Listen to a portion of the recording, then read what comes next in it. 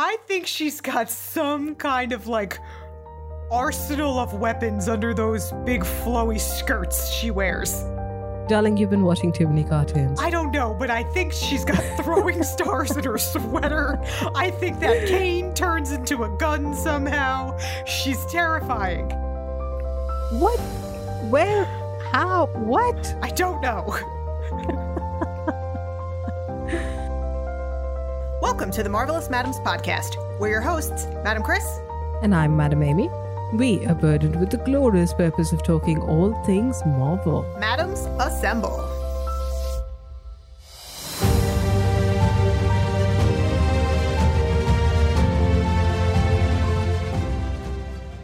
Here we are, episode 5 of Daredevil, season 1. Yes, and we open with some light flirting. Yeah, this episode is nuts. Can we just say that off top? Yeah, it certainly gets the blood pumping. To various places. Yeah, depending on where we're at here. I absolutely love this episode. And, oh, this opening scene. Yeah, it got your blood pumping in different directions. Yeah, it certainly did. Poor Claire is a hot mess. Yeah, she's in a lot of pain, I feel, for her. Yeah, physical pain, emotional pain. She's just covered in bruises and, open cuts. And hairline fractures. Yeah. Who needs an x-ray when you have Matt around? Who needs any medical equipment? You save so much money. This is true. He's like walking health insurance. Yeah, it's amazing. Oh, I love the line Claire gives here. Because, like, she knows Matt's name now, but she doesn't know what he does, and asks him if he's a billionaire playboy. Yeah. Love that Tony that Tony reference. And I have to myself here, no, he's not Bruce Wayne or Tony, but he kind of is Batman. I realize that. Like, yeah, he is the Marvel version of Batman. Yes. He's sure broody enough, and Hell's Kitchen is sure dark enough. Absolutely. I could not handle Matt getting ready for work here. I don't know about you or anybody else, but there is something incredibly sexy about seeing a very hot man putting a suit on and just being like fully covered up when you know what's under that suit and it's just a few feet away. And a few layers away? No. Yeah. Just one. Yeah. Yeah, I can see that. Yeah, and I think Claire agrees with me. Yeah, sure. And with that, just that slightly off-kilter tie. Yeah. Which, I mean, blind guy, he has to have something a little askew on himself to keep up the act. Right, yeah. Before we move forward, do you need a cold shower right now? I am a little sweaty, but I'm going to stick it out. It's hormonal, people. Give me a break. So she says, hormones, right. Blame it on the hormones.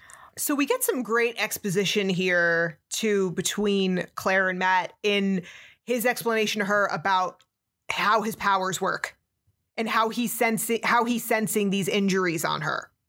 Right, yeah. And it also gives us a little more information.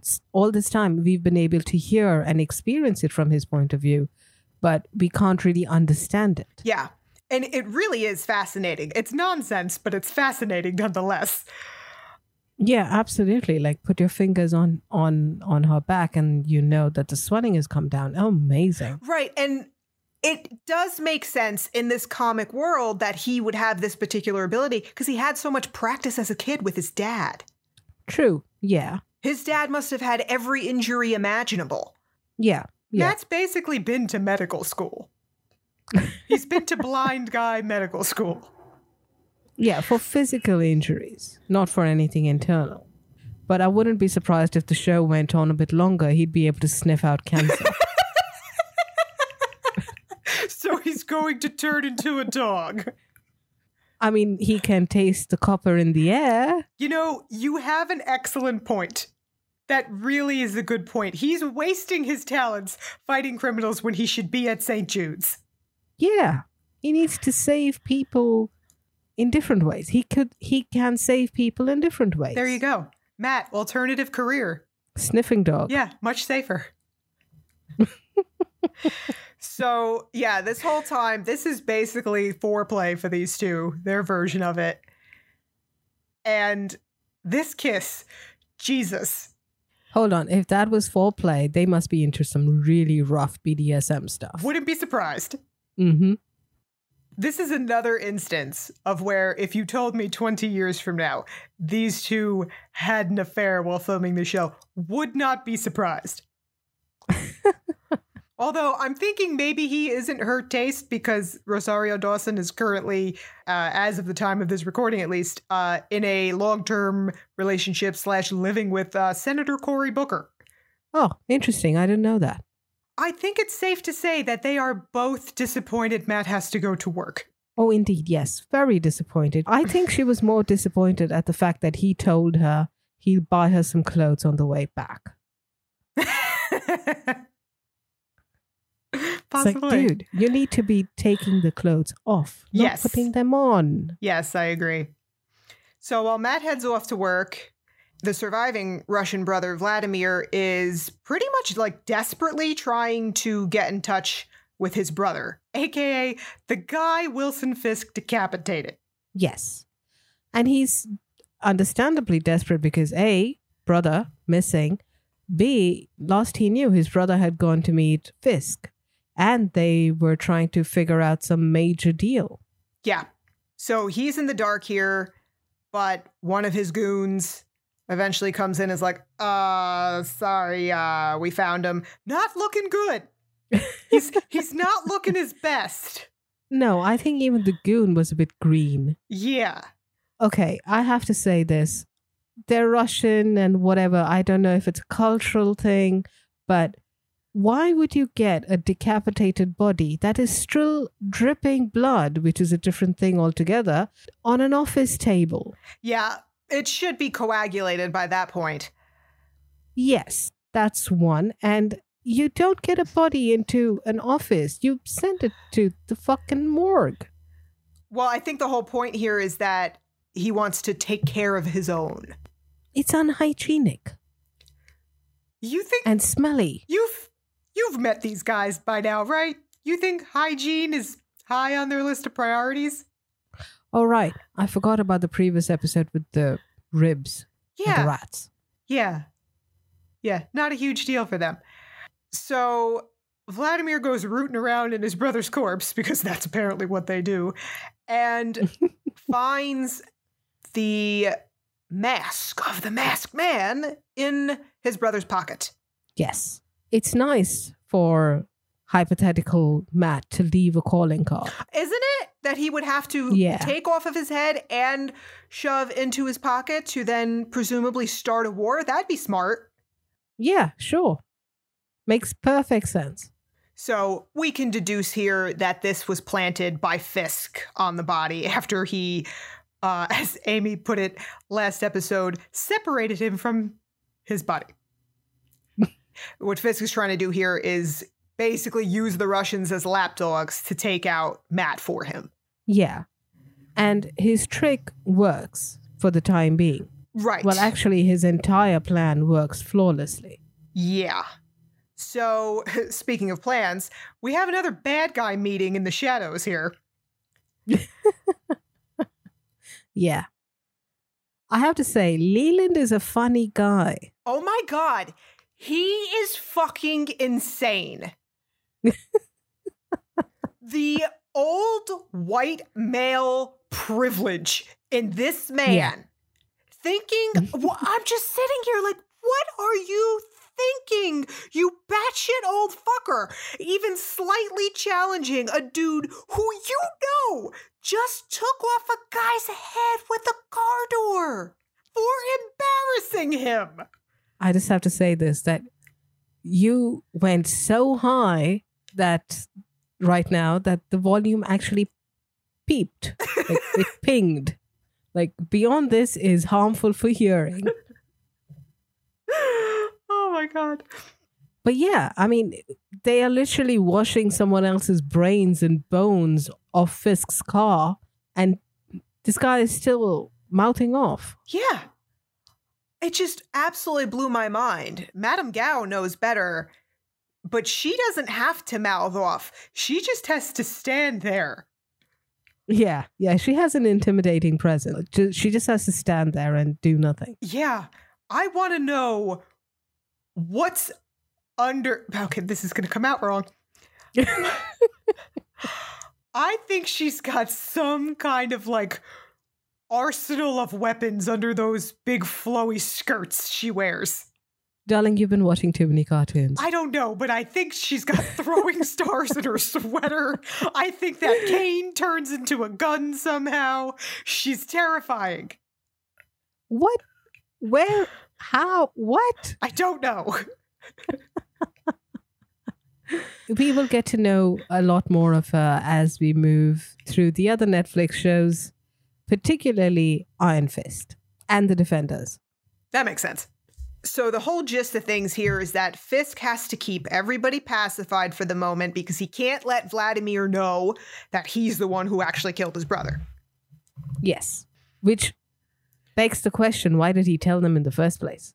I think it's I think it's a matter of I can do whatever the fuck I want. And I'm not going to hide it. That, and I also think it's a message. Yeah, it's like, always. I bashed this guy. Yeah, I bashed this guy's head in for embarrassing me, for interrupting a dinner. What do you think I'm going to do to you? You know what absolutely pisses me off about this scene, though? What? Owsley thinks a stun gun, he's like, I'm getting my taser out of storage. He thinks a stun gun is going to save him from Matt. And God damn it, it does. It shouldn't, but eventually later on, it's going to save him. That's the thing. This guy is funny. He's hilarious. He's constantly worried. He's constantly second guessing everything, but he's so quippy and funny. I like him, at least in this scene. I don't like him because every time I look at his face, I just picture him ruining Andy Dufresne's life. Now, I'll say this, not knowing what happens, not remembering what happens, but the way Owsley is talking, I feel like he's on borrowed time. I feel like there's a countdown ticker over his head. In all honesty, I do not remember. Oh, good. So it'll be a surprise for us both. Yeah. That being said, he hasn't popped up anywhere else, so maybe. All right. So we leave our bad guy meeting and we head over to another just filthy alley, because this show is just 50% filthy alleys. And we have this cab. It's the Russians. And they have this guy in the back. This is so well done. Yes. With the singing. Excellent scene. He's singing. He's got kind of a pleasant voice, doesn't he? Yeah, I think that's specifically why they got him in. Yeah, and he's just choreographing this incredible fight scene. Yeah. But he gets a bullet to his brain for all that he does, for his efforts. Yeah, but it was nice while it lasted. Yeah, sure. I did enjoy the little tune. Yeah. So at this point, Matt is trying to get some information out of this one Russian, and the Russian gives it away that everybody thinks Matt killed Vladimir's brother. Yeah.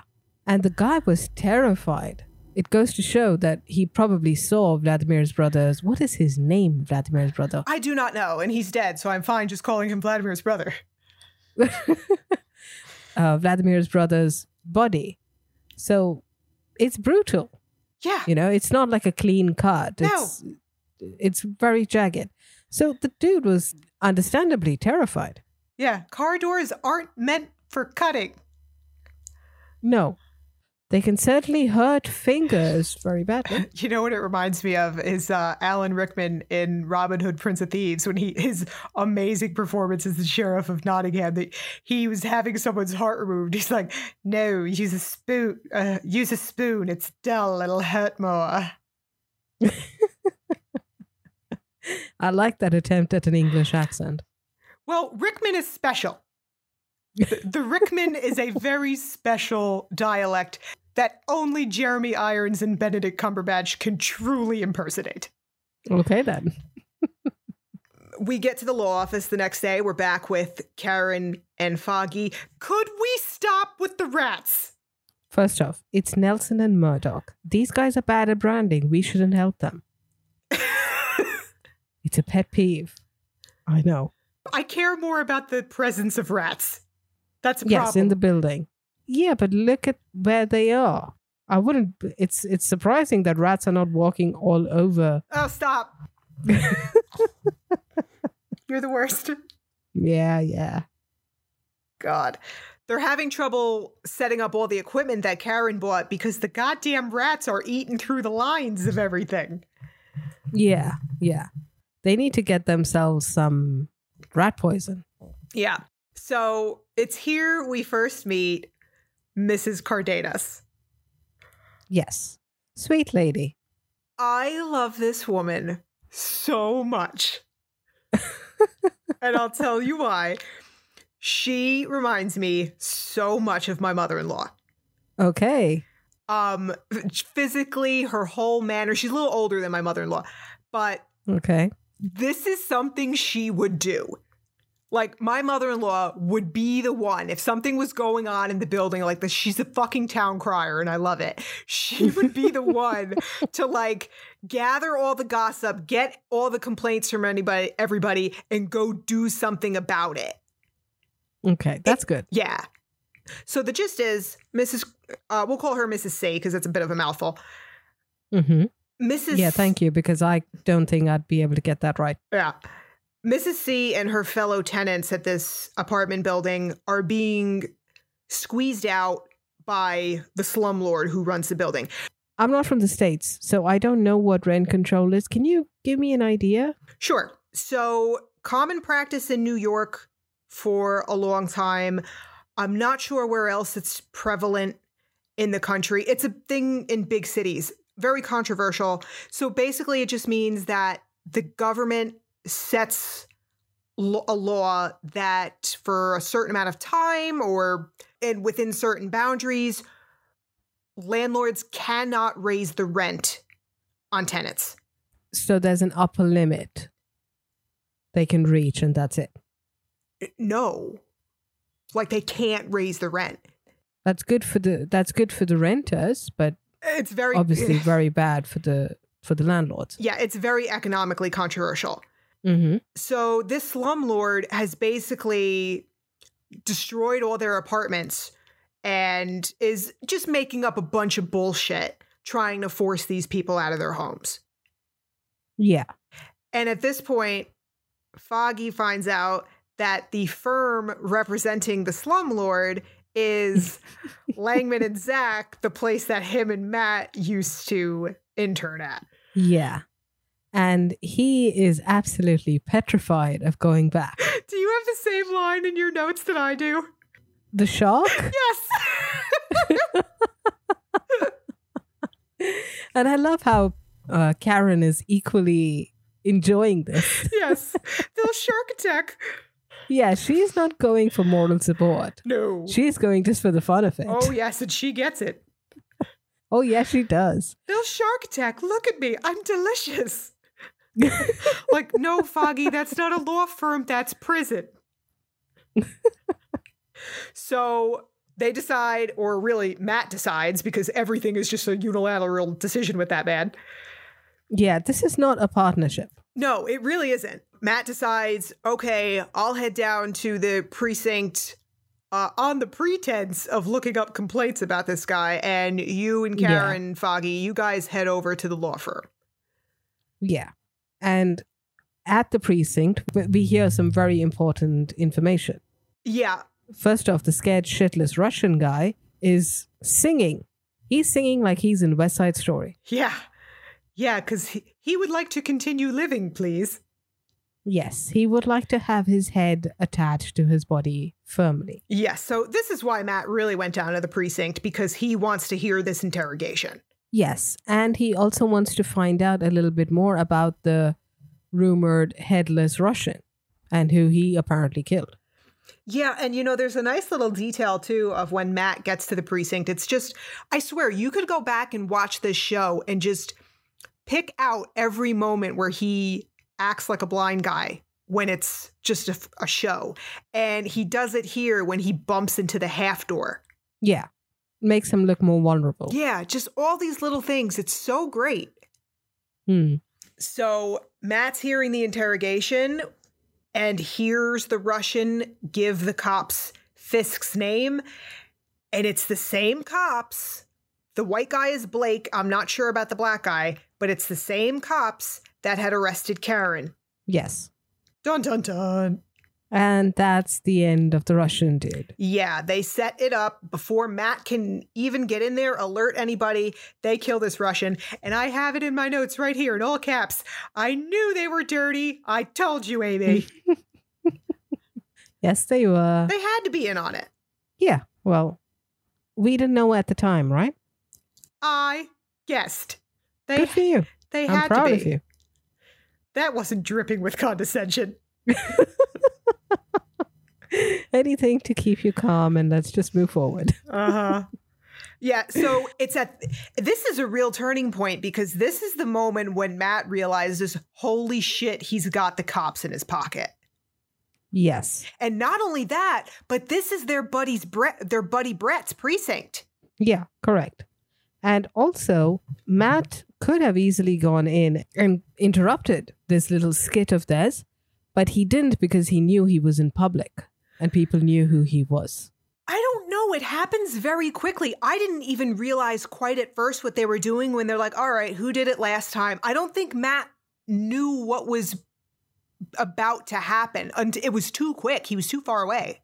That's true as well. And yeah, plus how would he be able to get in? They'd naturally have locked the door. Yeah, there was absolutely nothing he could do about that. Yeah, I suppose. So after that bombshell, we meet another bombshell. I do not find her to be a bombshell personally. Boobs. No thanks when they're attached to an Ursula type monster. Yeah, no, I'm not saying she's an attractive woman, but they stand out. Yeah, but she, here's the thing.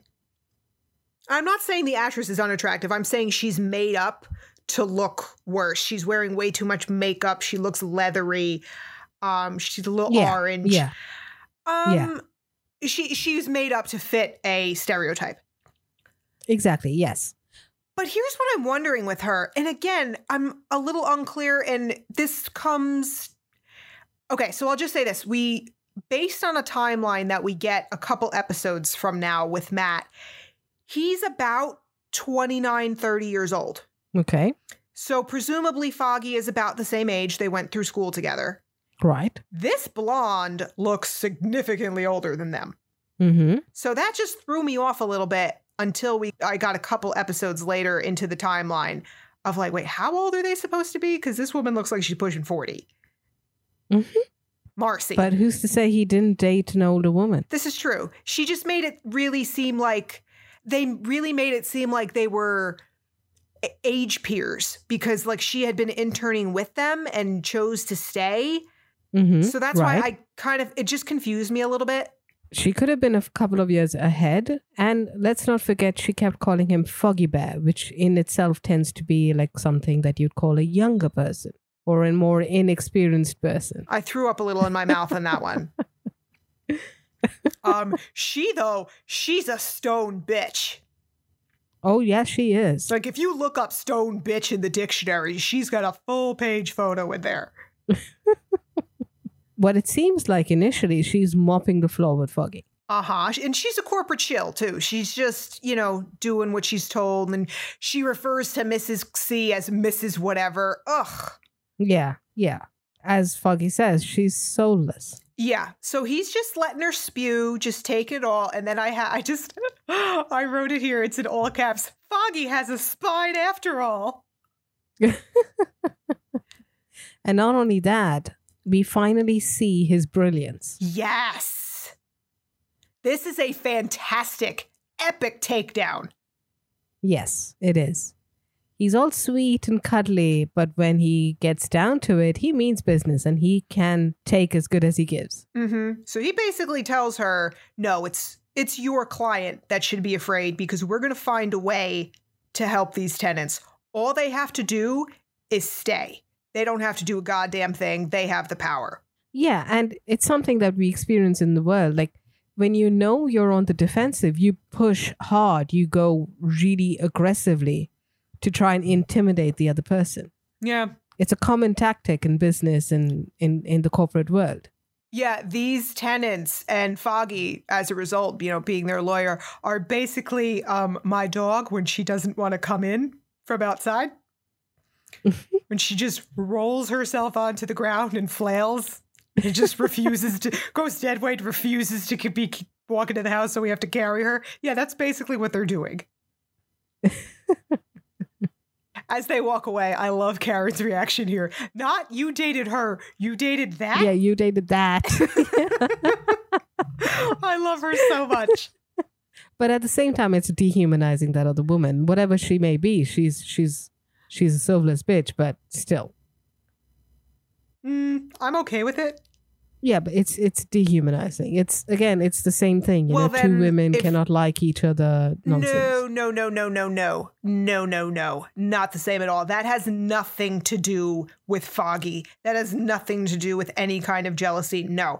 If you don't want to be dehumanized, act like a goddamn human being. That woman is an awful person. She's an awful person, but she's still a human being. Don't care. And someone is dehumanizing someone. Yeah, I'm okay with that. Look, I'm working on it in real life. Can I do it to fictional characters, please? I need some outlet. So Wesley gives Fisk his little report here of the whole situation at the precinct. Fisk's office is basically the car. Yeah, he's like the Lincoln lawyer, but bad. He's the Matthew McConaughey of Hell's Kitchen. No, that doesn't jive. I'm rejecting that mentally. No.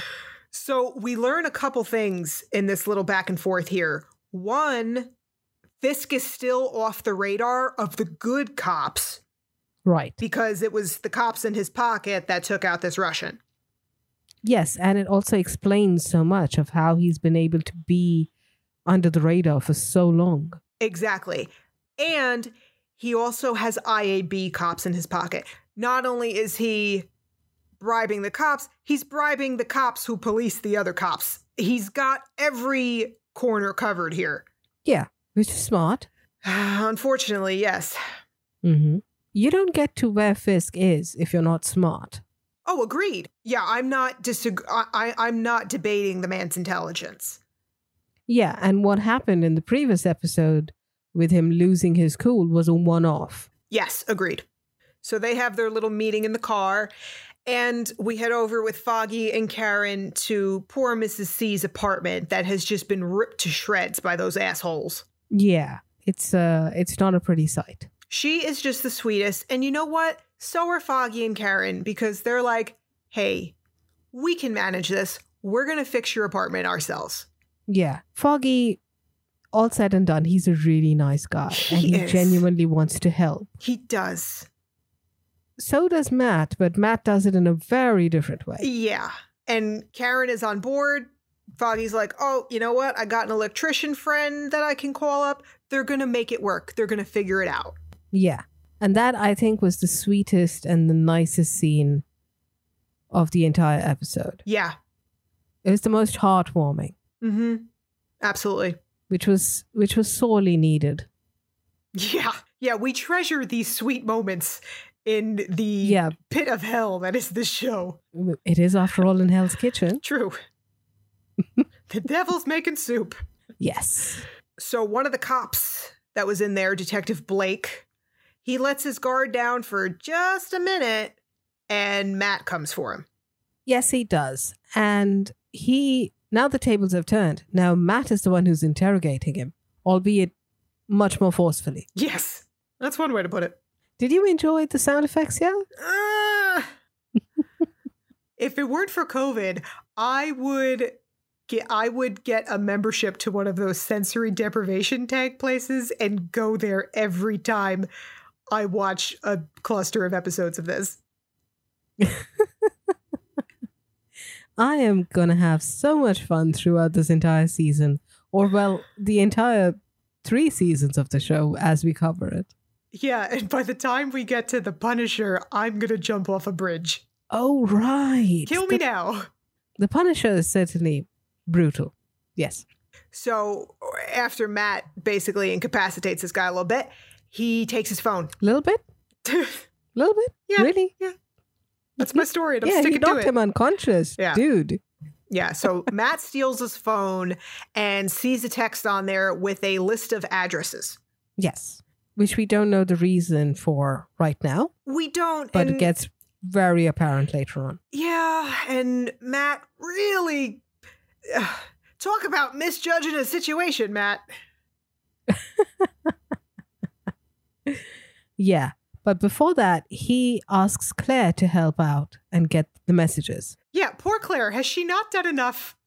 Now she's got to be tech support. She's his eyes. I don't like the way you said that. It was creepy.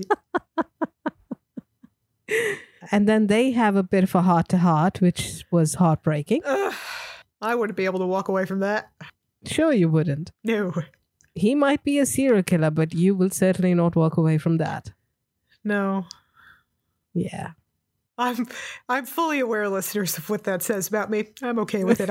I've made my peace with it. If ever she does date some kind of, serial killer or something like that with an ass like that, I swear to God, I can hear her say, he's an ass, but he's my ass. What happened to my poor husband in this scenario? Are you imagining he is dead or he becomes a serial killer? Either works. I'll let him know. All right, and now we come to first date, take 2. Yes, and this time, Fisk has learned his lesson. He bought out the entire restaurant. Because that's normal. For someone like him, sure. No, but what I mean is, see, normal women would find that terrifying. Well, she did have a gun. Oh, we'll talk about the gun. Don't get me started on the gun. We'll talk about it. But my point is, combining the fact that he bought out this entire restaurant with what happened last time they were there, most women would be terrified. Vanessa finds it a romantic gesture. A grand gesture, yes. Yeah. What can one say? I mean, she seems to enjoy it, so good for her. Mm-hmm. Basking in the attention of it all. Yeah, absolutely. And the conversation that they have when she tells him about one of her previous, I say this loosely, relationship with some prince. Mm-hmm. It's clear that she enjoys that attention and she's very self-confident. You are choosing your words so carefully. I know it. I always do. Uh-huh. I always do. Yeah, if you want to see her doing this again, people, check out our Agents of S.H.I.E.L.D. series, specifically season 4, when somebody is saying similar things about Miss Ada. Oh, my dear. Oh. Yeah, a lot of similarities going on.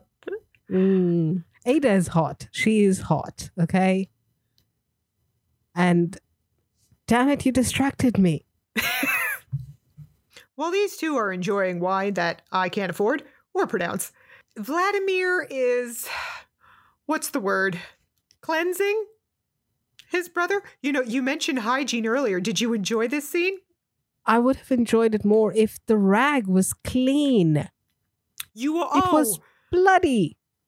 Oh, you expect it to be clean while he is washing his brother's headless corpse? Yeah, but that's the point. You do it in a place where you can use more water. Oh my God. He's basically just spreading the blood around. You have got to get over this. And he's been there for at least a couple of hours. It's daylight. It was daylight when he got the body. And now Fisk is on his date. It must be smelling. Yeah. This guy's been in a Russian prison. I'm pretty sure his nose can handle a lot. This isn't his first corpse. True, but your brother's body is decomposing in front of you. Look, Amy, rush it up. In Mother Russia, body washes you, okay? That's the way it goes. He's used to this shit. So while Vladimir is just basically spreading the blood around, another familiar face shows up, whose name we do not know, and implies that his brother was decapitated with a car's door, and this dude basically describes Fisk to him. Oh, right, this black guy who was on the pier originally, one of the traffickers, yeah. Yes. And he was the guy who gave the jammed gun to Healy. That's the guy. Right. Okay. See, at the time, I was thinking, oh, this is a misunderstanding, but we will find out later this black guy is actually doing this on Fisk's order. Yes. So Vladimir basically takes 2 and 2 together and makes up his mind that Matt is working for Fisk. Now, initially, his plan was to find Matt and kick the shit out of him and kill him. Once he realizes that Matt was actually working on Fisk's orders, he calls back his entire army. And his intention is to attack Fisk. So they all go to their various 4 locations that we know that we had seen in those text messages, those locations. Those were their strongholds. So everyone went there to regroup and get some weapons and go on a full-scale assault against Fisk. And this again shows Fisk's brilliance. He is a master at anticipating what people will do. Yes. You know who he reminds me of? This is actually very reminiscent of what Khan does in Star Trek Into Darkness. He creates a diversion that gets all the commanding officers, all the higher ups of Starfleet in one central location and then bombs the shit out of it. Okay. Very similar. Okay. So back over at the apartment, Foggy and Karen are busy working, but Mrs. C has other ideas for their evening. Yeah, she makes them a nice candlelit romantic dinner. You stay, we eat. Yeah. And again, she's very sweet. She is the sweetest. And again, this is exactly something my mother-in-law would do. If she decided that 2 people should be together, she could do her damnedest to make it happen. And she would go downstairs to cook to do it. You know, and I love this Mrs. C character because she's so, this is what I mean about little details. That's what life in those neighborhoods in New York and in New Jersey is like. My mother-in-law lives in a similar kind of place where everybody kind of has to band together sometimes. Everybody's been living there a long time. They have their little support networks that this, elite class, the Wesleys and the Fisks, can't possibly understand. Yeah. They have their own community. Yeah. And they are capable of giving their lives for each other if needed. They do anything that they can. Absolutely. So Foggy and Karen know you don't mess with an old Hispanic lady. Just sit down and eat. Yeah. And I don't know what's in the bowl. I don't know what she made, but I guarantee it's delicious. Oh, yeah, I'm sure it was. Women like that, you always know you're in for a good meal. Yes. We have a couple of quasi first dates going on here, just in very different ways. Yeah. Because now although I wouldn't say Foggy and Karen is a date. It may be date-like, but certainly not a date. Look, Mrs. C said it's a date. It's a fucking date. Okay? You don't mess with Mrs. C. Okay, then. And there's candles. Yeah, candles make a date. So we hop over to Matt's apartment where he and Claire are acting out one of the most classic superhero tropes that exists. She is trying to temper him down. He's basically just running ahead. He's not thinking straight. He's just going to head straight away into danger. Yeah, he's a bull in a china shop right now. Yeah. And this scene it's kind of heartbreaking. It is. And like I said, it's a classic trope, but it works. It works for a reason. You know, it's true. Like, he's realizing, oh, yeah, anybody close to me is going to end up getting caught up in this. Yeah, and she did. Yeah. Pretty brutally. Yeah. But what makes it worse is that she's willing. She is, to a point where he doesn't become reckless. Right. That he doesn't become what he's trying to root out. Yeah. I was really disappointed the first time I saw the series because Claire and Matt have intense chemistry and they're really good together. Yeah. But I don't know why they teased this. They got us to this point and then they just do this U-turn and Claire's, no longer involved. Well, here's the thing. Half of me wants to see them together, but half of me understands what the show is doing, and it's part of Matt's character. He can't allow himself to be happy. So Claire is clearly heartbroken because Matt tells her flat out not to fall for him, not to love him. Yeah, and he does it with such a straight blank face. Well, it's the only way he can do it for himself because he wants her too. Yeah, he does, which he's being stupid. No, he's not being stupid. He's being decent because she's already been through enough and he knows he could die tonight. He could get her killed again. Pushing her away is the decent thing to do. He's choosing his vendetta over happiness. He doesn't see it that way. He doesn't see it as a vendetta. He sees it as a mission to save the city. Yeah, and which is why I say he's being stupid. He's being reckless, certainly. Yeah, he's being reckless, he's being idiotic, and one doesn't give up a woman like Rosario Dawson. Okay, now this question of are people being stupid? Are they being reckless? Do they have blinders on? Leads to an interesting question, I think, here between Wesley and Fisk. When Fisk is telling Vanessa about his plans, about what he wants to do for the city, he tells her that Wesley isn't just his employee, that he's his friend. Yes. Do you think this is true? Yes. It's tough for me because Wesley is a fucking sociopath. Yes, he is. They are not capable of true friendship. They are not capable of love or attachment like that. Okay, I'm not going to get into the psychopathy or any of that, but we do know for a fact that when Wesley dies, Fisk loses it. He starts losing his grip, his control. I believe Wesley is Fisk's friend. I don't know if I believe that Fisk is Wesley's friend. Do you get what I'm saying? Yeah, I get what you mean. Wesley is Fisk's friend. I get that. But Fisk does have a bit of a soft corner for him. Yeah. And, Fisk reminds me a lot of two other villains in this moment. First, Thanos, because he thinks he's righteous. He thinks he's doing good, doing right, doing what the city needs to survive. Any villain is like that. Any villain is a hero in their own story. True. And it's the same as Ra's al Ghul's kill the city to rebuild it. Right. Yeah. And I would like to point out that D'Onofrio is about the size of Thanos too, so it works. I was going to say that, yes. Yeah. Hold on. Speaking of Vincent D'Onofrio's size, let me say this. You mentioned Vanessa's gun. I knew it. I knew it. You were going to do that. I knew it. This has to be said. I cannot overlook this. Okay. Let me just make sure everybody knows, though, because people do know I live in Texas, not by choice, people. I hate guns.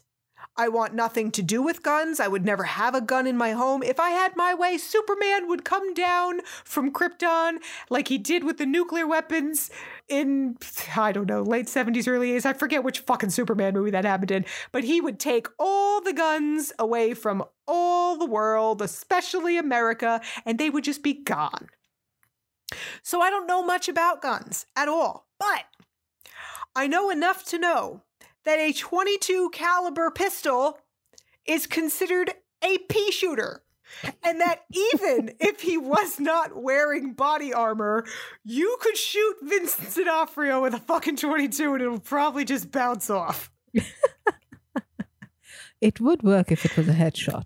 No, it would not. People survive headshots with 22s all the time. It really is not a powerful gun, I promise you. Okay, let me put it this way. A 22 is not taking out that cranium. It's not happening. Hold on. Let me put it this way. If she felt like she was in mortal danger and she used the gun as a headshot, it may not kill him, but it would certainly sting him enough that she'd be able to get away. Maybe. Good luck. But that being said, considering how Vanessa is, if she was in mortal danger, I don't think she'd be using the gun to get away from Fisk. She'd probably use it as a aphrodisiac. I have no idea what you are implying. I don't really want to know. My other fellow worldly listeners will probably understand what I'm saying. Okay, That's all I'm saying. All right. I'll take your word for it. So obviously, Vanessa knows what kind of guy he is. Yeah, and this is something that I was actually thinking about. Like I said earlier, Vanessa, she's very confident in herself. She enjoys the attention. Not only that, she's working in a very high-end art gallery. If you have people like Wilson Fisk coming in, and like she mentioned, that prince, whoever he may have been, she's used to dealing with people like him. Art, we know, is well known for its smuggling value and for money laundering. So he's probably not the first crook she has met or even dated, for that matter. Definitely not, because that's her type. Yeah, probably. So she may be playing innocent, but she's certainly not. And she knows what she's getting into, which is why she had the gun in the first place. And she's also very adept at reading the person and playing along based on the way she knows how they will react favorably, because at the end of the day, she is a saleswoman and she needs to get her sale. And the kind of sales that she's doing, it's not just about the painting. It's about the whole package. Art is not just about the end product, because it's a very subjective thing. It's about the experience, the feeling.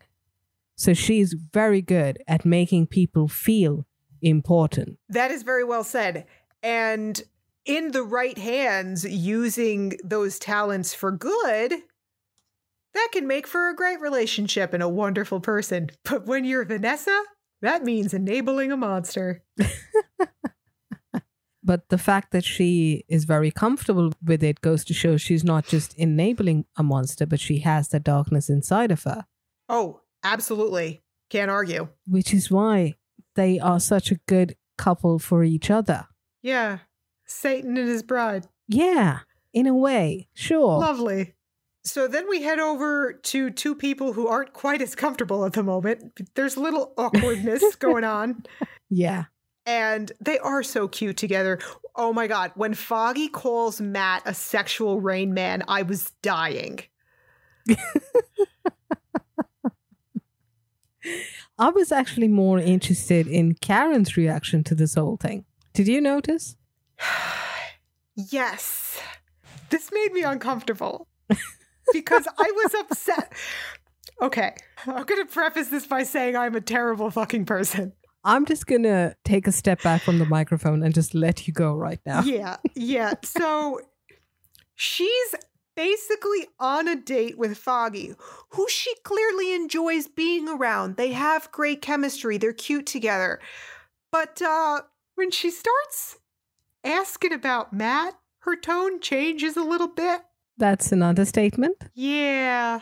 And I'm like, oh no. Oh, Foggy, it's happening, buddy. Remember what you were afraid of? Yeah, that's already happened. Yeah, and the point where she tells Foggy, can you touch my face? Yeah. Below the waist, it was Niagara Falls. Yeah, because she's imagining Matt across the table from her at this point. Yes. Yeah. Yes. With his, as Foggy puts it, grubby little mitts. And Foggy, he's understandably confused But I don't think he got it. No, poor baby, he has no idea what's happening. Yeah. My heart just breaks for him. But at the same time, I'm like, oh, honey, he's the blind one, but you didn't see this coming. Oh, not at all. I feel like you should have. Yes. And considering how long he's known Matt. Yeah, but maybe he figures Matt wouldn't be interested in Karen because she's a good person. He doesn't know the kind of shit she's been up to while she's not in the office. True. I've actually written it in my notes when she asks him to touch her face and all of that. Weird transference kink. It's less transference and more just wishful thinking, you know? That's true. Yeah. Yeah, he's not her psychiatrist, he's her boss. That's true, yeah. So just as Foggy is about to transform into Matt in her mind, that's when the world goes kaboom. Yes, and we also see where Matt is, that place also explodes. Yes, and he is on the ground. I just have in my notes, oh my God, Matt, get up. And I have to say, it's very nice for him to place himself right in front of that super strong door where the whole world shakes, but the door is intact and it saves him. Right? Very convenient. Mm-hmm. So yeah, bombs are going off in all the locations Matt got off the cop's phone. It's the Russian strongholds being taken out, and Foggy and Karen are caught in the crossfire of this because it's right near the apartment building that they're in. Yeah. Hell's Kitchen is basically on fire at this point. Yeah, pretty much. And Vanessa and Fisk have a good view of this entire situation. Oh, they certainly do. Mm-hmm. And Vanessa's a smart woman. She knows completely that Fisk is responsible for this. He makes no effort to hide it. He's proud of it. Yeah, and he tells her. And this is the thing. He never hid stuff from her. And when she tells him that, you know, I know who you are. I mean, she may not know the specifics. She knows the kind of person he is. He doesn't mince words after that. No. He respects her. But he also twists this because he's not capable of taking responsibility for anything. He twists this whole thing. No, he tells her, you remember the ring of people that were kidnapping children? That won't happen again. That's what I mean, is he's making others out to be the monster. Those guys were working for him. Yes. And Vanessa doesn't buy any of this bullshit. She knows he is full of shit, but she's fine with it. Yeah, she knows it's him because he while he didn't say it, it was heavily implied. Because otherwise, if he didn't know the places that were being bombed, he wouldn't know, he wouldn't be able to tell her that who was it that got bombed. Yeah, so I feel 100% that she is more of a monster than he is. They're made for each other. Oh, yeah, I can't argue with that. Yeah. And like I said in the previous episode, in a vacuum, they are good for each other. They may not be good together in the world, you know, for the rest of humanity, but for each other, sure. Yes. So this is when we see that the black guy who met with Vladimir earlier, this is when we find out, oh, he was working for Fisk and Wesley the entire time. This was one big setup to try and take out the Russians and Matt as a twofer. Yes. And I was freaking the fuck out at the end of this episode, even knowing that I know he gets out of it somehow, but this cliffhanger of the cops coming for Matt, holy shit. Like, how the fuck is he going to get out of this? Right. Yeah. Yeah, and that just goes to show how good this show is, because one, I've seen it before. Two, I know he's the title character and it's gonna be okay. And I'm still like, ah. So that's where we leave off. Cliffhanger of how the hell is Matt getting out of this? Yes, indeed. If you want to add your 2 cents to our discussion over here about Daredevil, you can find us on Twitter or Instagram at Marvel Madams. But please do, everybody, wash your hands before you send the message, because apparently Amy cares so much about all things hygiene, she'll be able to sense your dirty fingers when you're sending the message. Thanks to all you madams for joining us today. I'm Madam Chris. And I'm Madam Amy. Join us next week for Season 1, Episode 6 of Daredevil. Yeah, where maybe Foggy will buy a clue. Poor guy. Well, if you enjoy listening to us and you'd like an exclusive bonus episode about how we met and started the podcast, join our email list and we'll send you the link. Sign up on our website, themarvelousmadams.com, where Infinity Stones are a girl's best friend.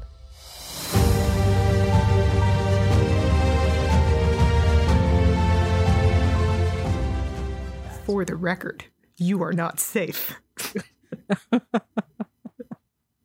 And I still don't know what the fuck you were talking about with Vanessa and that gun, by the way. It's fine. Let it be. I don't want to corrupt you any further. Whoever wrote that fan fiction's done that enough.